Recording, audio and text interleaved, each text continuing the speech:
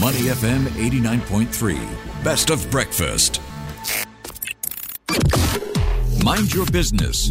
Only on Money FM 89.3. Welcome to Mind Your Business. I'm Ahmad Akhtar. Young changemakers are making waves at this year's COP28 that's currently being held in Dubai. It's the first time Singapore is bringing a youth delegation to the annual summit, which will serve as a chance for the youths to meet like-minded peers from across the globe and share opinions and aspirations. One of them is Samantha Tien, Youth Program Coordinator of the Singapore Pavilion at COP28. She's also Senior Sustainability Manager of Asia Pacific and Middle East at Electrolux and founder of Sustainable Co., a social environment consultancy that supports marine conservation in Southeast Asia, particularly in the Philippines, Indonesia, Brunei, Singapore, and Malaysia. Samantha, thank you so much for your time this morning. How are you? Hi, everyone. Thank you very much for having me. It's been very exciting here at COP28, so excited to share my views. Yeah, it's very early as well over there, right? About 4:20 in the morning, if I'm not mistaken? Yes, we're 4 hours behind, but we start the day very early usually, so it's been a good time here. All right, Sam, you've been there at COP28, like you said, since day one. How have things been going so far? We want to hear your experience engaging other youth delegates like yourself, as well as the climate talks and negotiations that you've managed to sit in on. So how has that been thus far? It's been a great experience. So a bit of my role. So I'm supporting the Climate Youth Development Program where the Singapore government has brought 20 youth to COP. So we've just had the first 10 here and the other 10 will be coming for the second week. It's day 7 of COP pretty much. And this has been a great opportunity for the youth. Okay, so the age range of youth is from 18 to 35. They get the chance to, support the pavilion activities, attend the programming at the pavilion, as well as schedule the negotiations and get to meet, other international youth. So I think it's been a great experience to represent Singapore on an international lens. Often when I meet other international youth delegates, when we tell them Singapore is bringing 20, that's a great amount. And often we also have youth telling us that, they don't get such opportunities in the country. So I think it's been a great way to also share what Singapore has been doing on the climate front and also develop, young people to prepare them to go to tackle, climate change. All right. Now, you also occupy a day job as a senior sustainability manager at Electrolux. How will you be bringing back the experience at COP28 into your day job? Yeah, I think, COP28, it's the biggest congregation of parties, right? So it's a conference of the parties come in to discuss, what is the roadmap and framework for reducing and preventing our impact on averting climate risk and disasters. So for me, bringing this back to work, I think it plays very much into the work that I'm doing here at Electrolux.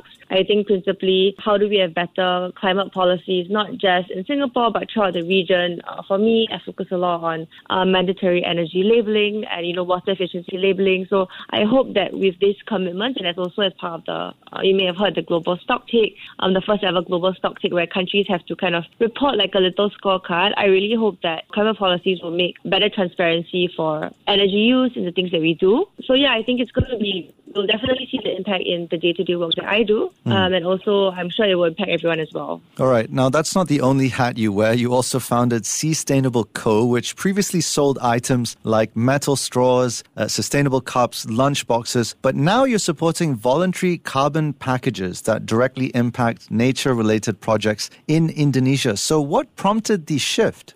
Yeah, so, actually, fundamentally for Sustainable, kind of a social enterprise that, the main thing that we want to do is support capacity building in Southeast Asia, principally towards marine conservation projects. Like for me, myself, I've been diving for almost 15 years and the impact of climate, rising sea levels, increasing temperatures, more frequent inclement weather in Southeast Asia. So for me, previously we did kind of sell items in 2017 when, it was still very new, the idea of like bringing your own things and also using that to raise funds for our sustainable grants. So that's really transformed the landscape in the past 6 years. So at the pandemic, I was like, I don't think we need to sell more things. I think we really need to support and educate people more. So that's where I've kind of shifted my focus and also support, voluntary carbon packages because we also do realize that, of course, you have carbon markets which are a lot more higher level at a bigger scale, but you also see people on the ground that want to support local communities. So for us, our voluntary carbon packages not only just offset your carbon footprint, but also give you the opportunity to support local farmers, especially in the region. So I think that the shift that I've been seeing, and I think climate change and work with sustainability has also been growing very rapidly. So we're a bit in like a transformation across our industries.